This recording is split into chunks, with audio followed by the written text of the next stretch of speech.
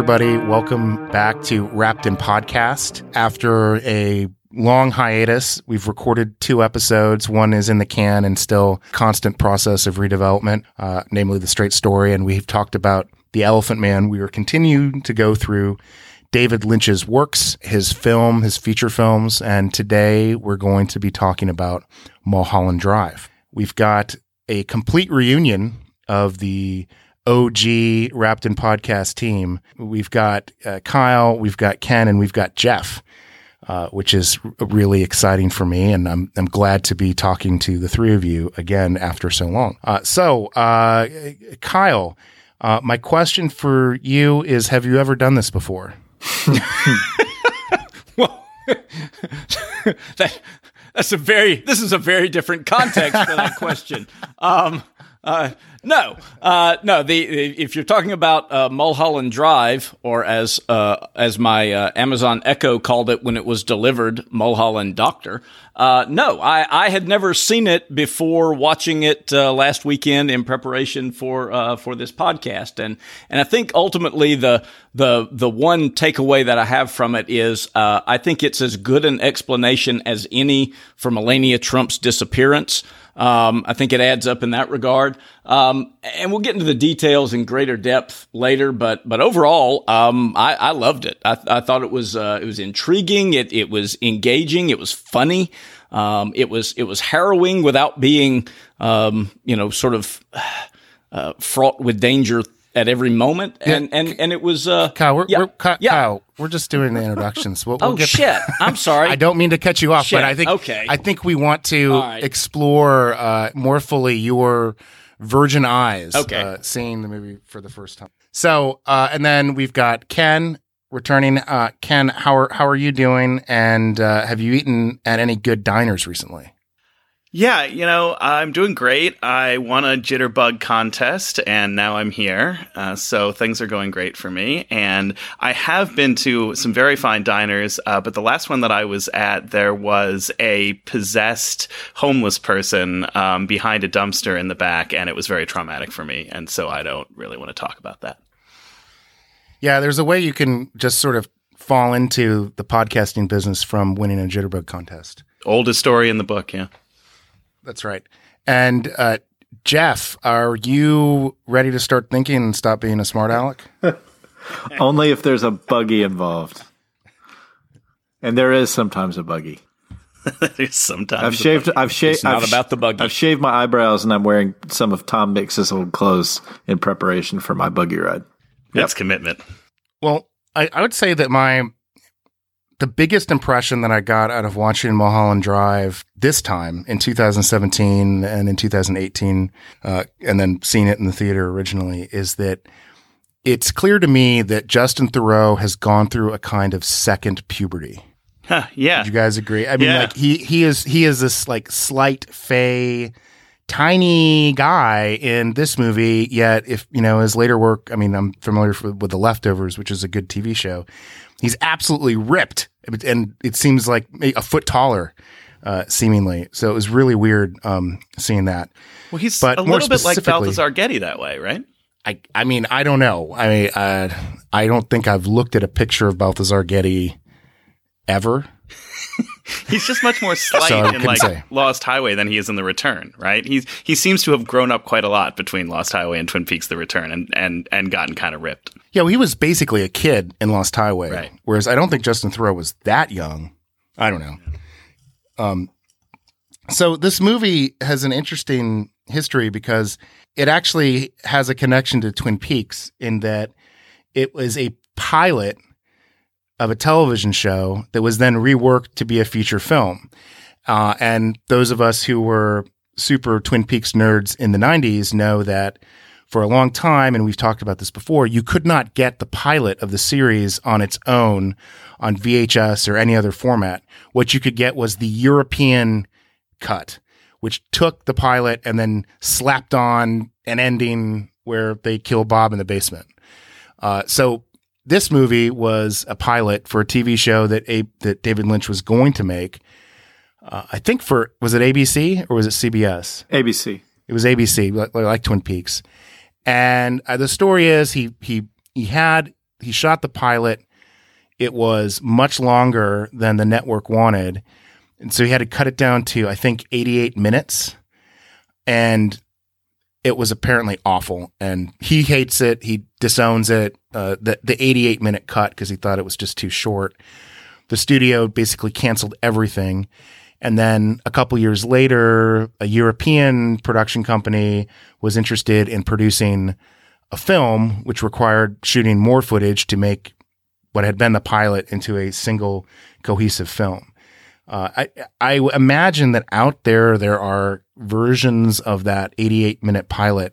I would be fascinated to watch it, as well as to know what sort of the arc of the plan for this series was going to be. Any of you guys know anything about that? Well, Jared, apparently Lynch really doesn't want anyone to see the 88-minute cut or the pilot, as it were. That's. I don't give a shit. Yeah, I still want to see it. Well, that's fine, but I just think that's a reason why it might not be out there accessible for us, right? I think he's sitting on it to the extent he's able to do that. Oh, I don't think there's a legitimate way to watch it. Right. I'm assuming that it's on Pirates Bay or something. Well, I mean, I don't know, right? The footage would have had to have gotten into someone's hands, and I think exactly. he's been really attentive not to let that happen. That's what the introduction to the Rodley chapter says in Lynch on Lynch, that he's very against talking about the pilot or anybody seeing it. Yeah, of course, it would be fascinating to see what the differences are and what it looked like, but I don't know that we ever will. Yeah, and I'm surprised that it never got out. I mean, I think he actually did do it. I mean, maybe you can get it in Hollywood somewhere, but like you have a VHS from 1999 of it. But yeah, I'm surprised that it never became easier to find, because I remember hearing about it and reading about it like around 2001 and imagining it would surface at some point, but it never did. And he actually says in that Rodley chapter, if there could be some sort of combustion that would get rid of all the copies that still exist on tape of the 88-minute version, that would be the most beautiful thing to me, because it was a heartache. It was a bad moment. So maybe he did have a combustion one day. I mean, Lynch does have a little bit of a George Lucas side to him, where he sort of wants to control how his work is out in the public and perceived. I mean, just look at the ways in which he's banned chapter stops from DVDs, oh my God, pixelated genitalia, and like just gone back and tweaked stuff because he thinks that things should be perceived his way, and he doesn't like the way home video changes the experience of watching something. So I guess it shouldn't surprise me that he would like a cleansing fire to burn all of those copies. Anybody else have any notes or thoughts on the production history before we move on to Kyle's first impressions? I think this is on the Criterion Collection Blu-ray of Mulholland Drive, which is great. And I think there's an interview, one of the first interviews on there, new interviews, is with Lynch and Naomi Watts. And Lynch is saying that the film was watched by whoever the head of programming was at ABC at the time at like 6 a.m., while he was like taking a bunch of phone calls and like doing a bunch of other things. And then he rejected it off that viewing. And 20 years later, he still seemed a little bitter about it. And I think that in answer to your question, JR, and another one of the interviews I read with Lynch, it sounds like he really didn't know where it was going to go. I think in terms of some of the he's always very cagey about these things, but it did seem like he just wanted to put a bunch of, subplots and plots kind of in the air with a main, sort of story between, I'm going to get them confused. Is it Diane and Rita? Is that right for the first two? No, Diane and Betty. No. Betty and Rita. Betty and Rita, and then Diane and Camille in the final third of the movie. But I have a feeling he knew where that was going to go, but I think a lot of the other stuff, Robert Forster's character, Adam Kesher, the director, etc., I think he just had those there almost to throw to ABC as like, this will go somewhere. But I sense he didn't really know where it was going to go besides the pilot. Yeah, I read somewhere that Forster was definitely supposed to have his own arc, but I suppose we could presume that just because he's a name guy, right? I mean, it's not really a revelation. Right, and as we talked about, he was the guy that David Lynch wanted to play Sheriff Truman originally. Yeah, and he's one of a few discrete links to The Return, which I'm sure we'll talk about as we go through this.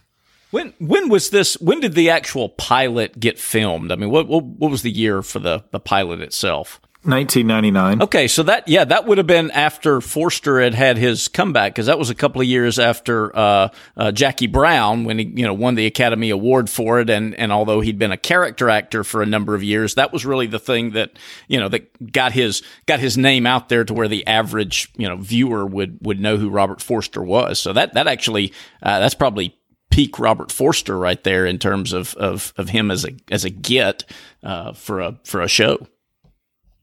Yeah, because I think it was shot like the pilot was sort of like spring 1999, and then a year and a half later, they got the funding to continue it, sort of in like fall, late summer 2000.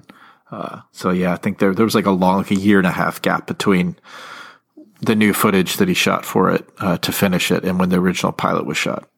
All right, shall we move on to quizzing Kyle on what it's like to watch this movie for the first time and how it informed or the impression that it had on you, Kyle, having already been steeped in so much other David Lynch stuff, but having this as kind of a blind spot between, Twin Peaks and The Return. Yeah, Kyle, story time. Yeah. All right. The short version is I loved it. I thought it was really great, and I very specifically, very deliberately have avoided reading anything about it, any other theories, certainly before I watched it and even since.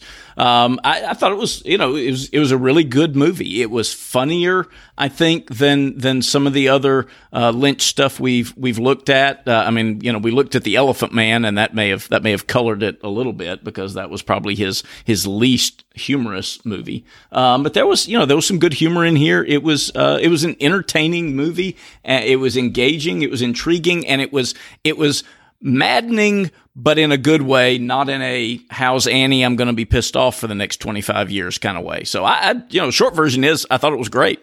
All right, so we're going to put you on the spot. What's your theory? What do you think happened? This is going to shock no one. I take it literally. I don't think it's the fugue state stuff from Lost Highway. I think it's a way of paying the nastiness forward that, you get that blue key and you get your Faustian bargain, and then at the end you drop it in and somebody else gets screwed over because of it, and then they get to do the screwing over next time. Wait, by somebody else, you mean you take it to be the case that Betty and Diane Selwyn are two distinct entities? Yeah. Like they're different people? Well, no, it's that I think you get dropped down into, something horrible, and then you get your blue key and you get to drop somebody else into something horrible. And then you get to go back to the good life. Does somebody else being Diane Selwyn? Yeah. I think they're continuations of the same entity in different lives, but I don't think that any of it is a dream. I don't think any of it is somebody's way of mentally reconstructing some horrible event. That I think it's all actually happening. Oh, wow. So wait, but does that mean you also think it happens chronologically?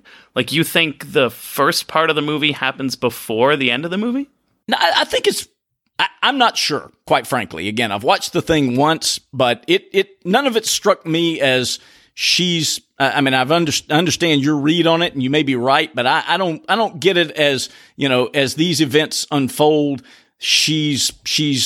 her mental state is collapsing and reality is breaking through this vision. I think everybody's having these things happen to them as they go through them.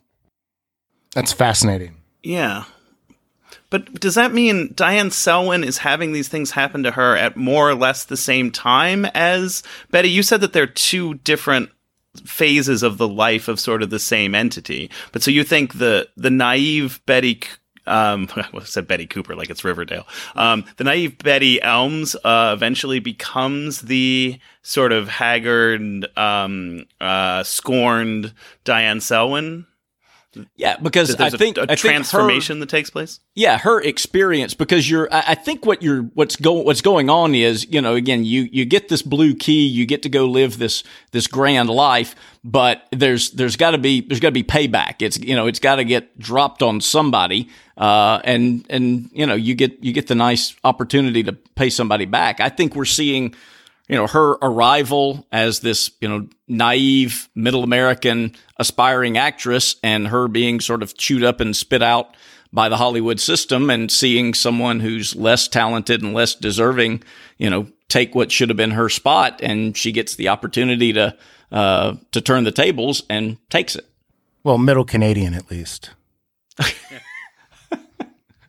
Right. For some reason, I had it in mind that she was from the Midwest. But you're right. There is a mention of Ontario in there. Yeah, she's from Ontario. But I can't remember if that's Diane or Betty.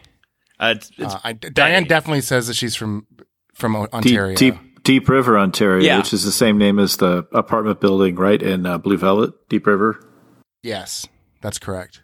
So I suppose this is a good time to talk about how we each think that the movie sort of interacts, or the pieces of the movie interact, I guess, and fit together, because I guess I sort of thought there was one prevailing interpretation of all this, and I see it maybe a little bit differently than I did when I first started watching it. But I guess I sort of expected us all to agree. So I'm fascinated by Kyle's perspective, and I suppose I would have more questions about it, but we can do that as we talk about more stuff in detail.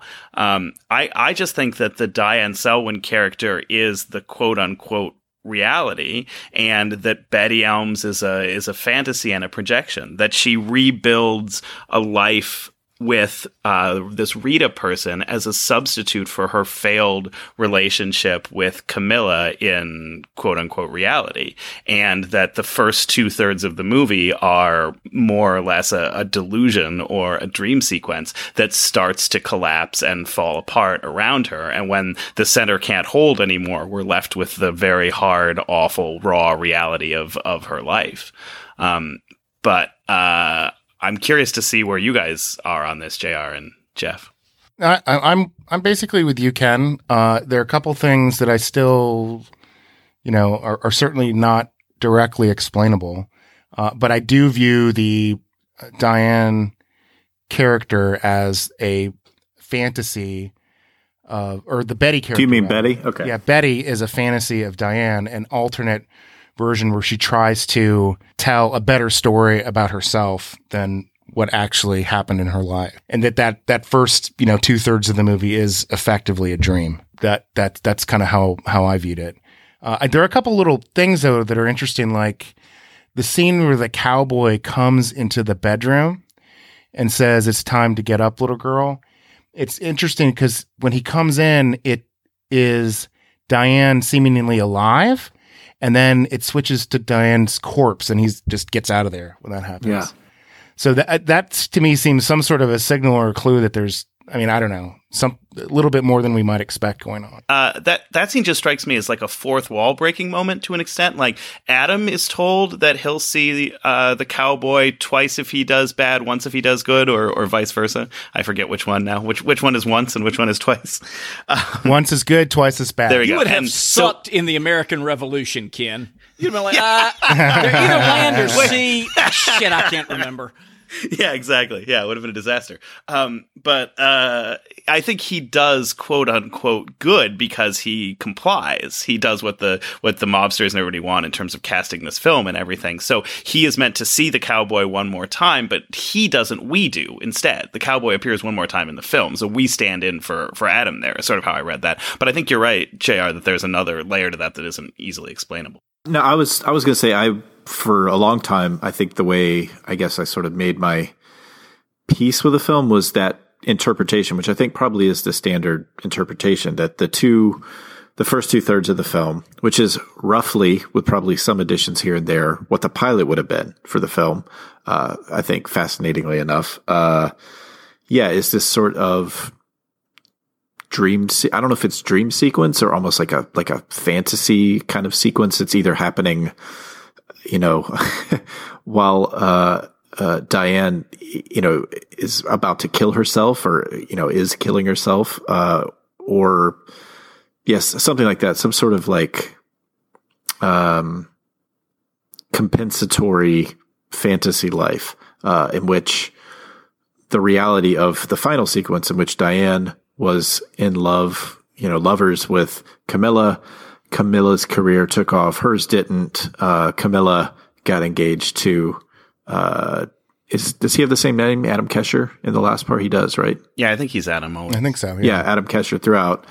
And, creates this kind of, I guess, version of her life in which the tables are turned and she's kind of in control.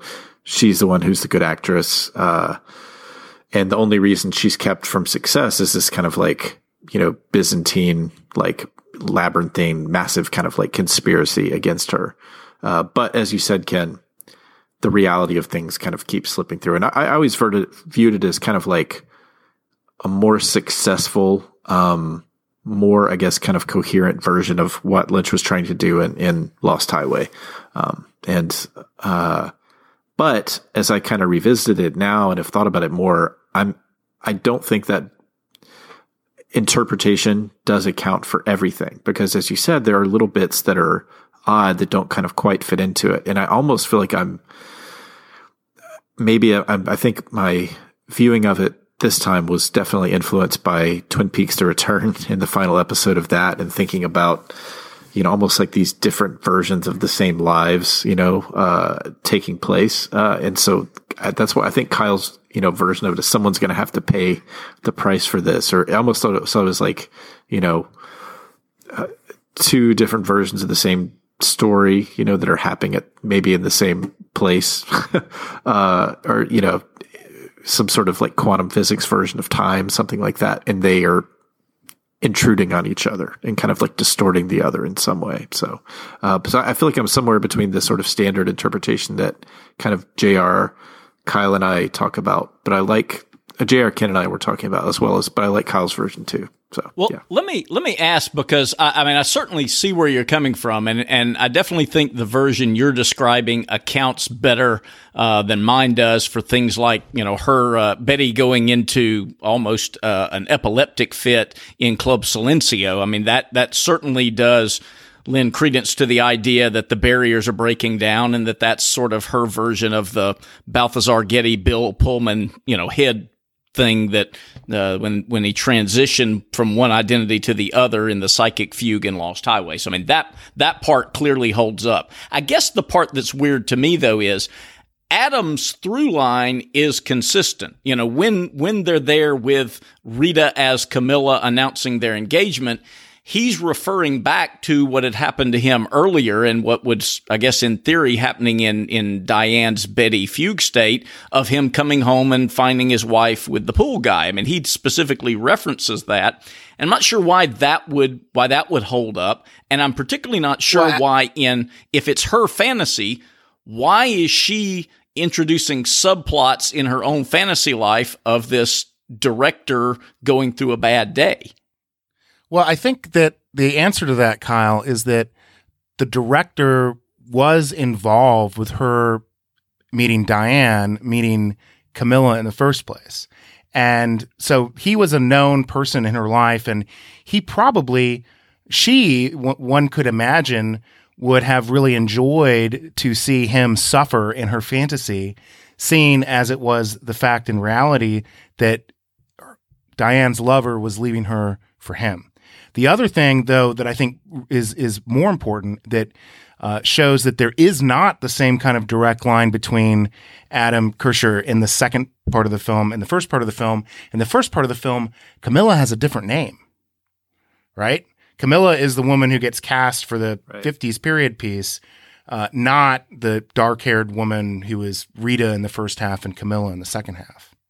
And I think that is, again, part of, in the first part of the movie, Diane's fantasy, where this is the girl. Camilla is the girl. Camilla's the girl who has to be killed, but she transfers this notion of her handing the picture to the hitman saying this is the girl who has to be killed to this is the girl that Adam is going to hire.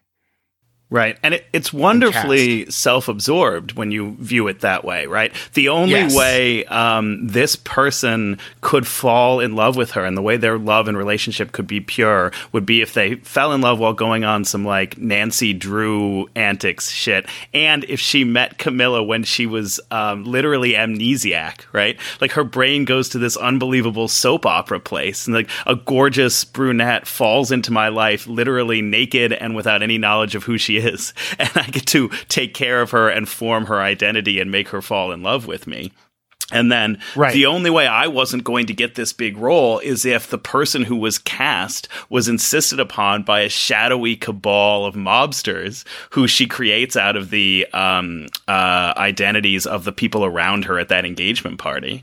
And they force the director to cast this other person for reasons that are beyond my control or anyone else's and have nothing to do with my talent. And then, Adam is a miserable, sad sack who gets punished in this reality. While I'm falling in love with this blank slate that is Camilla, he's just being abused by life and fortune and his wife and everything else. Yeah, I'm sure the pool boy thing actually happened, but right. I mean, Diane is on the one hand, a somewhat sympathetic character, but she's also kind of an apex narcissist. Yes, right. Yeah, I mean, I see that, I get how it can, be breaking through, and I get how it's in some respects, Kevin Spacey reading all the stuff on the bulletin board behind Chaz Palminteri and The Usual Suspects and bleeding that through into the story. But I guess I saw the movement and the repetition, Duncan Todd going from being the bewildered dreamer to being the knowing one by the counter. I mean, those, the names changing in succession on the Winkies waitresses. I saw that as it being this sequence, of she gets to go to this mysterious hitman guy that, all right, this is the one I want to have this happen to. Okay, here's the key. And, when you see the key show up, you know that it's over. So I saw it as the sign of the sequence. I mean, the Duncan Todd thing doesn't make any sense to me if she's imagining this happening. I mean, there don't have to be tiny little, elderly pod people crawling through the door and, woodsmen living behind the dumpster, for this to work. I get what you're saying about Adam, JR. I don't see why would she come up with all this other stuff? That just doesn't. Certainly, but I think it's pod people. I think the way I always account of that was it's like she's not in control of it. Like she wants it to be this certain way, but these other elements kind of keep intruding, and whether they're from like the unconscious or the subconscious or whatever. And I think there were little things where, for me, some of the stuff that always kind of, you alluded to it, Ken, that kind of, I guess, troubled me in making this version of accounting for interpretation online for everything, with things like, why would, I think she does see the cowboy at the engagement party, right? Yes. He passes go through a door, yeah. Which is either, I don't know, the second or the third time we've seen him. And then she also, Angelo Badalamenti's character is there. And it's just like, why would these kind of characters seen in passing take on such extraordinary kind of outsized emotional import, in the kind of fantasy sequence of things. But there are other parts of it where, like you said, it's just like the elderly couple who are, for me, along with the character behind the dumpster, the most terrifying things in the whole film. Oh, definitely. Clearly. They're so creepy and so wonderful. Yeah. But those seem to me sort of like authentic, I guess, just in terms of like these unconscious or these subconscious, elements that kind of like intrude on this kind of fantasy life, or the character. I mean, the character behind the guy behind the dumpster, the crispy character. He's also holding the blue box, which is holding that. I always saw him as some sort of version of like, the id,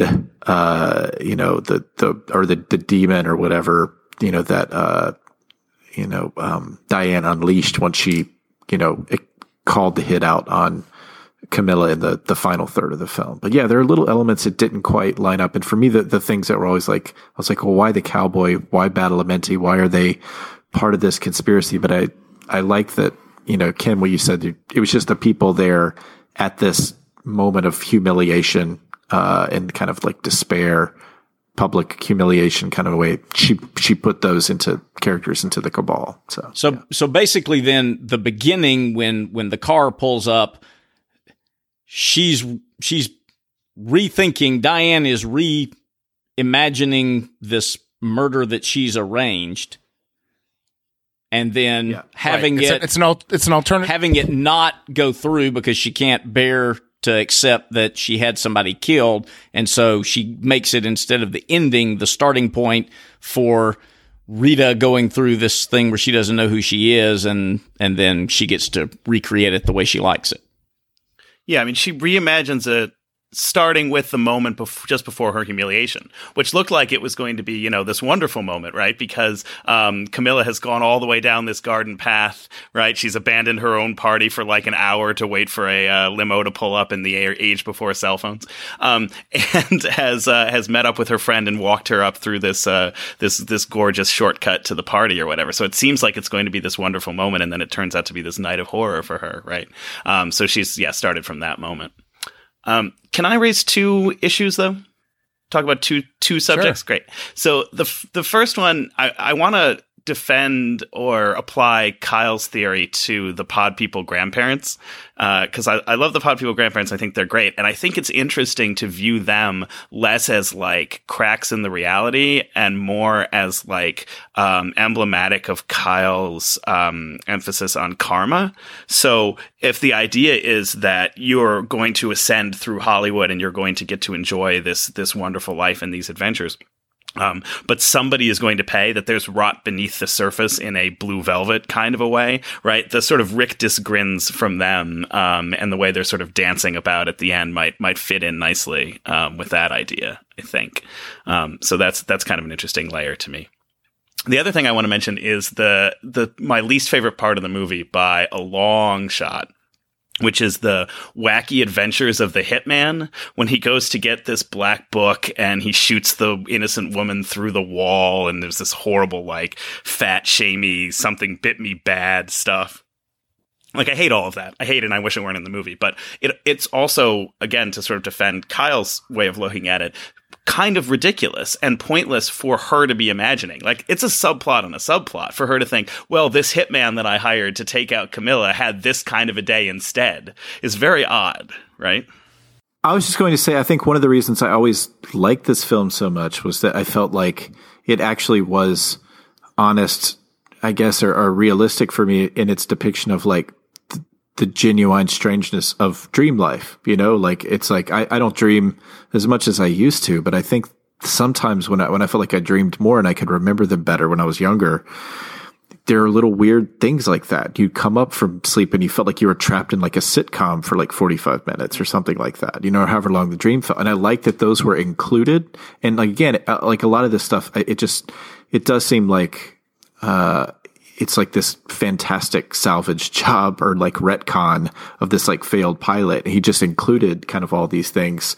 Probably like stuff like that is likely what ABC made him cut out, you know, these things like that. It does seem like he's like, well, fuck you, I'm going to put it into my final cut of it, since I think making the 88-minute version was so painful to it. But I also like that it was kind of in there, and there were just like sort of stretches of it that, you know, regardless of whether they were put there necessitated by the production history of the film, I like that they're in there. And it seemed to me like that one of the things that, this is why I hate the movie Inception, is that it spent this much time on dream life, but it followed like a rational dream logic, and it was just trapped in this, in like a fucking spy movie or something like that. No one dreams like that. Like, and this seemed like more like sometimes you dream about stupid hit people, you know what I mean? And they're just like these absurd kind of things like that.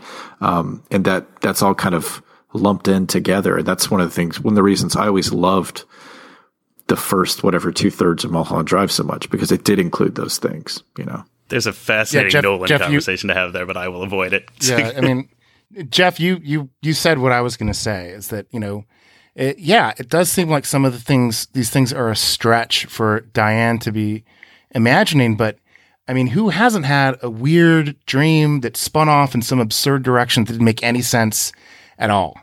And, I can kind of imagine that. I feel the opposite. Well, I wouldn't say the opposite of Ken, but I actually really like this part. I find Joe the Hitman incredibly endearing for some reason. I mean, it's straight out of Elmore Leonard. That's what I liked about it. It really feels like this. All right, these criminals who are just bad at their jobs, and how is that going to go? Which is far more interesting than criminals who actually know what they're doing. Yeah, and for me, it's so like ugly and so mean-spirited, those scenes. Ugh.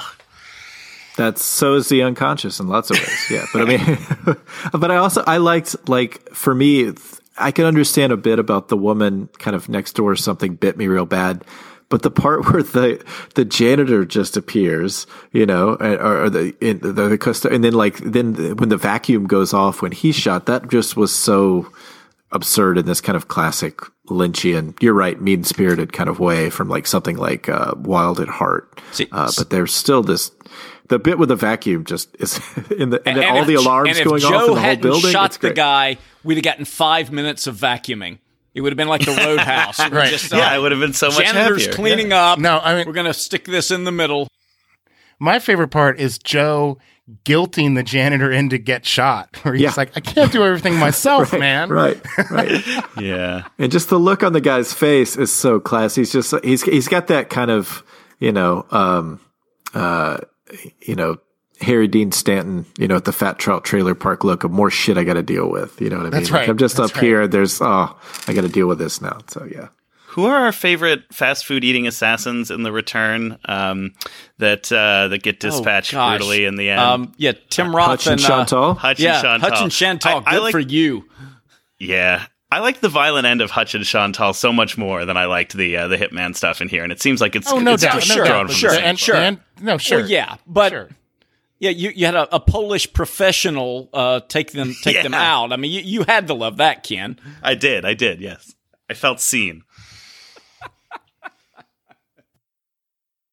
That was the redemption of this scene. It took 18 years for Lynch to work this out in the way that he wanted to when he finally got Final Cut from Showtime. Okay, so guys, is what everybody's imagining here that the Joe the Hitman scenes and Adam going through his bad day, that this is all running through Naomi Watts's head in the crying masturbation scene, and she's just trying to get through it to get to the parts with Rita naked. Is that what you're positing? I've heard different. Some people account for it. Yeah, that it happens during the masturbation scene. I've heard other. I think the other most popular one is that it's all kind of going through her head, as she's dying. As she's about to kill herself. Okay. Or in the instant that she kills herself. Okay. So, all right. Have you guys heard other places? I would agree. Those are the two. At the beginning, the opening sequence of the movie, people say it sounds like someone is snorting cocaine, and that this is like some sort of drug-induced dream that she has shortly before she kills herself. That she's on the bed. One of the scenes where she's lying on the bed is when this is taking place. And there is that scene at the I think it's like the jitterbug scene, and then you see sort of like this slow pan onto like a pillow, and then it goes into the car driving on Mulholland somebody's Drive, head falling on a pillow. Yeah, that's immediately after the jitterbug scene, which, as good a time as any to mention, looks absolutely ghastly on the otherwise beautiful Blu-ray DVD. Somebody on an AV review site posited that the only available source of that jitterbug footage was standard def VHS, and they just tacked that on to the copy. But that makes no sense to me. The movie came out on DVD when it was first released. It was printed on film a bunch. There are no film prints anywhere of that jitterbug sequence. It's bizarre, but it looks awful. A genuine jitterbug sequence cannot be captured on celluloid. Right. Oh, right. okay. Yeah. No, I liked the beginning. I will say, just to back up for a moment, I do kind of like Jeff's, occurrence at Owl Creek Bridge kind of explanation that it's all going through her head right before she dies. That I'll buy. But I kind of like the beginning, because you've got this sort of the Elephant Man-like beginning, straightforward black and white titles, this sort of ominous background thrum, disjointed, blurry image. And you've got that David Lynch feel, and then it goes right into all this dancing, like the cast of Bye Bye Birdie is doing the opening credits of a Bond film, and then you get the sort of peppy music and smiling faces, and you immediately know this is going to go badly. I mean, that was the beauty of it. It's kind of like JR's reaction to Sonny Jim getting the playset from Jim Belushi, that just, hey, this seems so happy and so idyllic. In a David Lynch movie, this can't possibly go anywhere good. Yeah.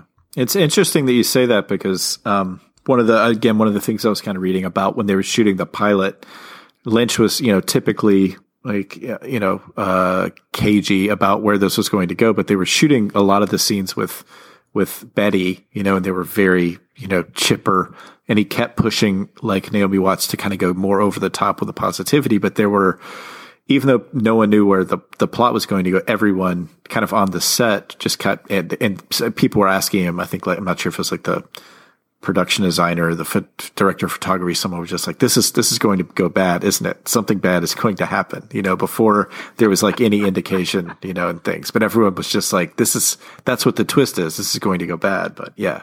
Yeah. I mean, the first 5 to 7 minutes are super, super noir, which I really like. And I think apropos of what we were just saying about when this fantasy might be devised, Chris Rodley would like us to remember that Lynch is obsessed with Sunset Boulevard, and Sunset Boulevard is a movie told by a corpse floating face down in an LA swimming pool, right? So I think that bears noting.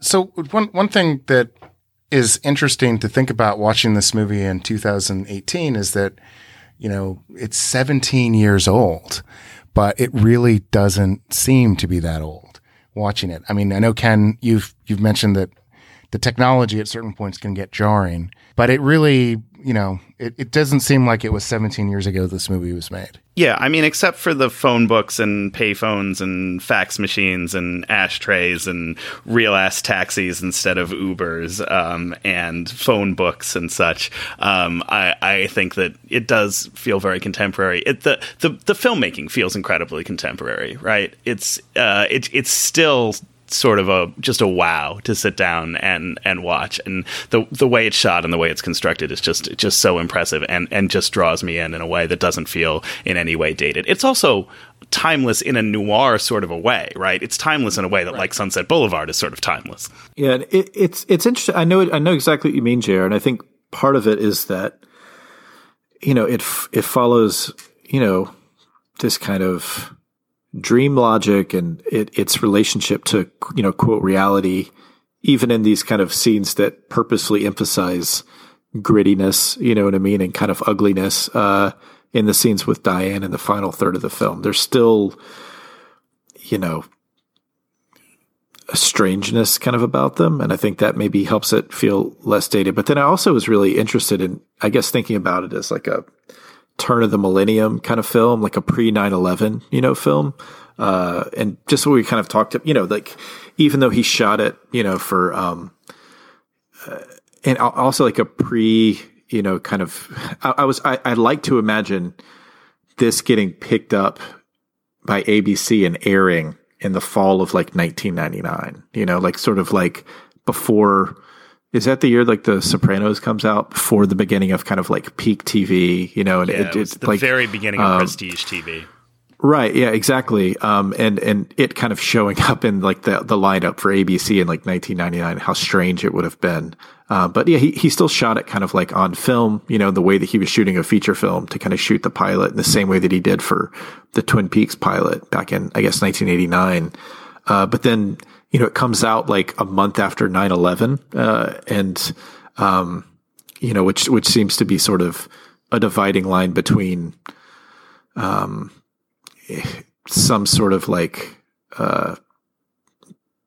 intrusion of the digital into everything, kind of post 9/11. And so there is this way in which I see what you mean. It doesn't seem like it came out. There's a timelessness about it, but Kim pointed out some of the technological things. But then I also see it as kind of like, this sort of farewell to the 20th century, kind of film.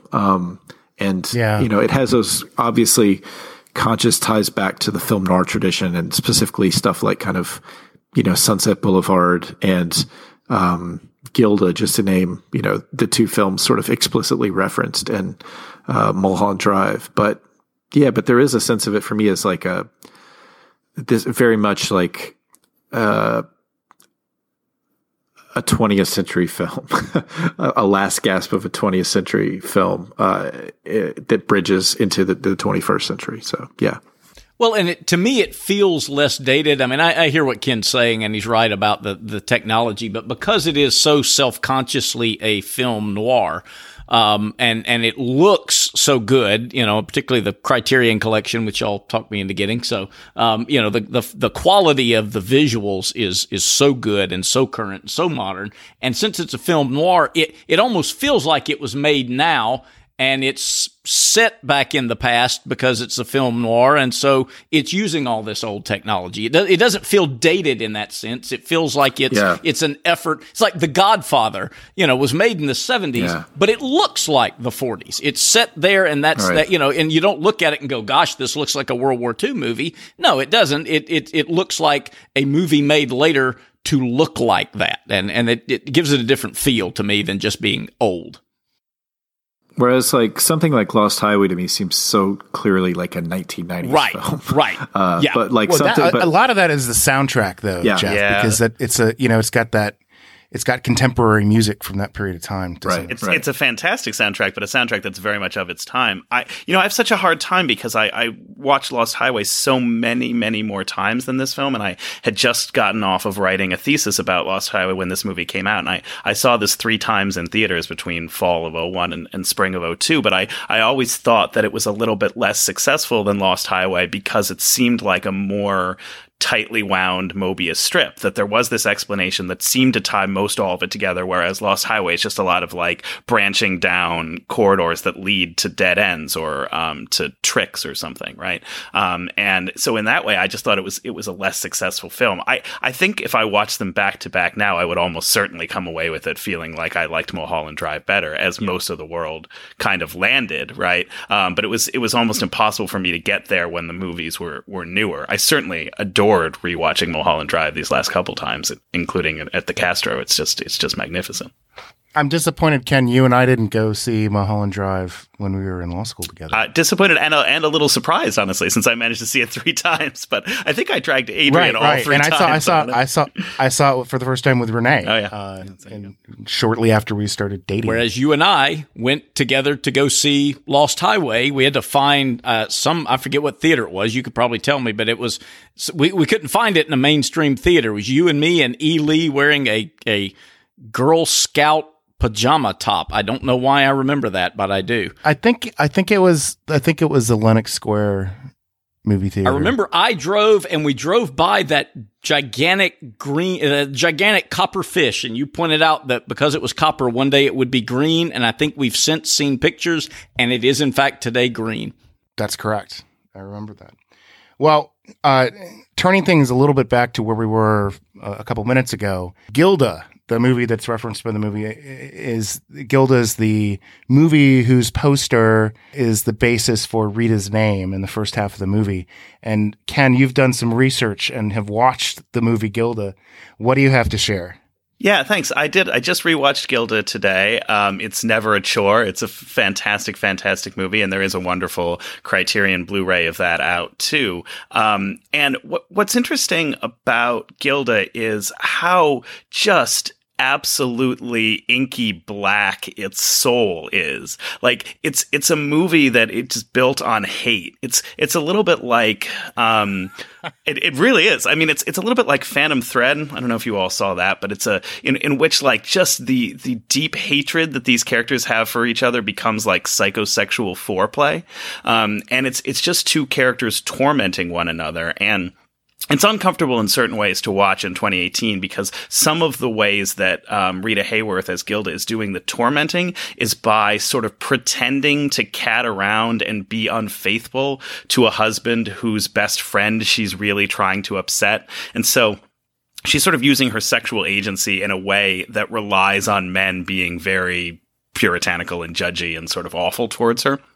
And so, but misogyny is sort of responsible for both ends of the tormenting that's going on. But either way, the dynamic that seems to carry over from that movie to this one in Mulholland Drive is the sexual humiliation and the lengths that it causes people to go to. Now, Gilda also has a ridiculous subplot involving a tungsten cartel, and there are some stray Nazis because it came out in 1946, and like some songs. Although I guess Mulholland Drive has songs as well, which I adore. But the main thing is that this character played by Glenn Ford and this character played by Rita Hayworth have this past, and they have broken up with each other and humiliated each other, and their story plays out in several different locations over sort of, you're meant to believe, years if not decades. There's also like a discrete last third of the movie that is different from the first 2/3 that came before it in Gilda. So structurally, there is that where it becomes basically a different movie with half an hour left. So Gilda's rich husband has died, although in fact he's faked his own death for tungsten cartel related reasons. It doesn't matter. So he's died, and she has married Johnny, the Glenn Ford character that she has the hate thing with, and he spends sort of the last half hour of the movie tormenting her by sort of locking her away and refusing to grant her a divorce and just being awful. Holy shit. Yeah. Does he fake his own death in a boating accident? No, there's an airplane situation. Oh, I see what you mean. It's the sea is involved. So he flies out over the ocean. It looks like the plane goes down into the sea and everyone dies, but in fact he's parachuted out of the plane and gotten on another one that is a seaplane. So it's basically like Lost. Sure. I haven't seen Lost, so I can't tell you. But you haven't seen Lost, don't. Yeah, that's what people say. But structurally there is that bit where it sort of becomes a different movie with it's like Gilda spends the first sort of 2/3 of the movie having this sort of agency and sort of making life difficult in various ways for her husband and for Glenn Ford. And then he turns the tables on her over the last half hour of the movie. And there's a kind of a happy ending to it, though, as the critic who did the essay that came with the Criterion version points out. It feels suspect. It feels more like a criminal escape than it does like a love prevailing sort of a situation at the end. But besides the fact that it's an iconic film noir, besides the fact that it introduced Rita Hayworth to sort of the world as a bombshell, and besides the fact that the Laura Herring character is supposed to be sort of like, a beautiful, irresistible ingenue. In Mulholland Drive, I think the psychosexual hate is a powerful emotion thing is the key link between the two. Oh, and also apparently because of that movie, one of the planes that tested out atomic weaponry in Bikini Atoll was called the Gilda. So the servicemen were like obsessed with Rita Hayworth as a bombshell, and for wordplay reasons, bombshell, they called this plane the Gilda. And Hayworth was apparently like furious about it, like raving and trying to appear in front of Congress and like just absolutely furious, as documented by her then husband Orson Welles, because she thought, like David Lynch filming episode 8 of The Return, she thought nuclear weapons would unleash some very bad shit on the world. Oh, and somebody at one point very sinisterly says, "Got a light" in Gilda. So, whoa, that's fantastic. Wow. Thank you, Ken. I mean, yeah, no, from what you described, I mean, that is exactly what happens in the last third of the film, right? In terms of this story of sexual humiliation and torment, and yeah, that's great. And they must have seen. I would assume that they filmed that scene as part of the pilot, not as part of the stuff they tacked on. So maybe that was part of what they were going to do for the rest of the series. I felt like I used to know a lot more about what was supposedly in the pilot versus like what was added after, but I couldn't like find whatever source I used for that anywhere. So yeah, I think I used to like believe for whatever reason, or like had heard that the scene where they discovered the body in the apartment was where the pilot was originally supposed to have ended.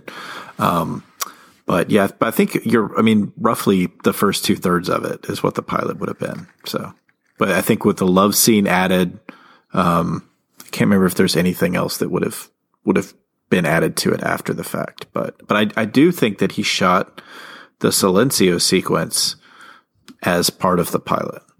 There's no way that the scene in the bed was going to get on the air in ABC. Yeah. 1999. Yeah. Or Pretty sure you much could put less it on on ABC scenes on the today. couch. Yeah. Yeah, on the Criterion DVD, there's an interview with Laura Elena Herring where she talks about how they shot the pilot and they got shut down, and then like a year and a half later, Lynch invited Herring and Watts to his house and was like, it's going to be an international feature film now, but there's going to be nudity, and then talk to them about the sex scene that was going to kind of be in there as well as some of the other things. So yeah, so I think for sure that was shot after. That seems like as opportune a moment as any to talk about the pixelated junk thing. So, we should mention for our listeners that Mulholland Drive is like famous in the annals of DVD collecting because it came out when DVD was a pretty new medium, and because Lynch was really worried about perverts pausing and like zooming in on Laura Herring's genitalia, and so he blurred it out. He pixelated it in the cuts. And, purists who want the DVDs to look exactly like the film were upset. I don't know, maybe purists and perverts and wherever that Venn diagram crosses.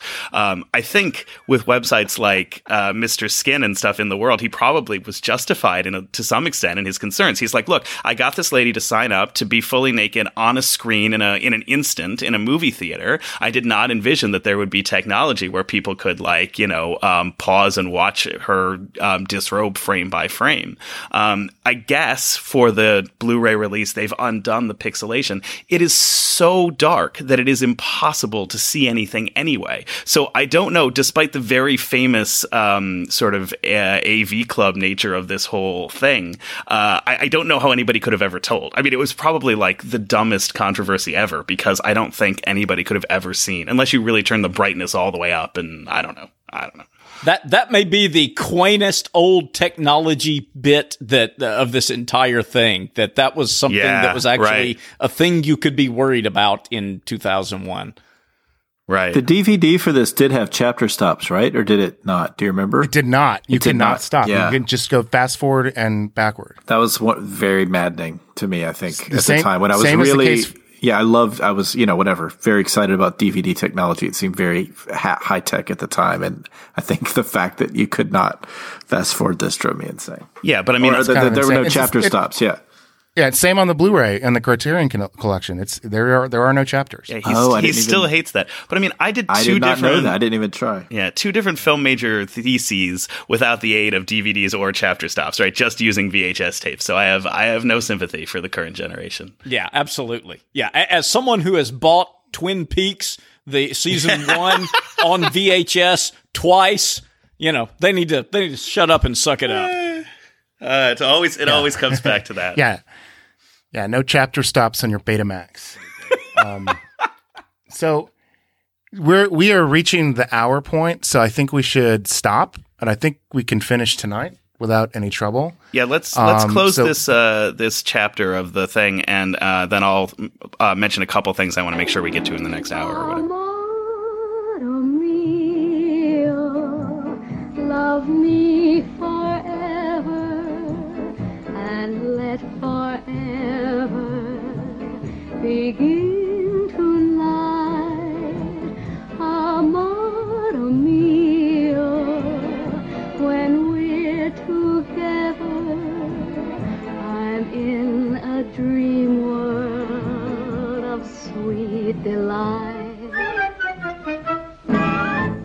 Many times I've whispered, Amor mio. It was just a phrase that I'd heard in plays I was acting a part. But now when I whisper,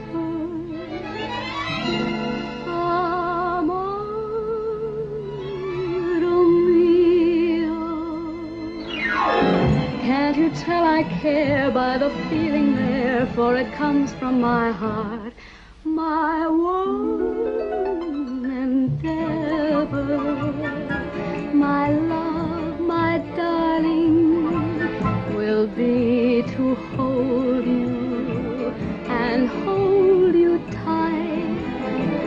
Amor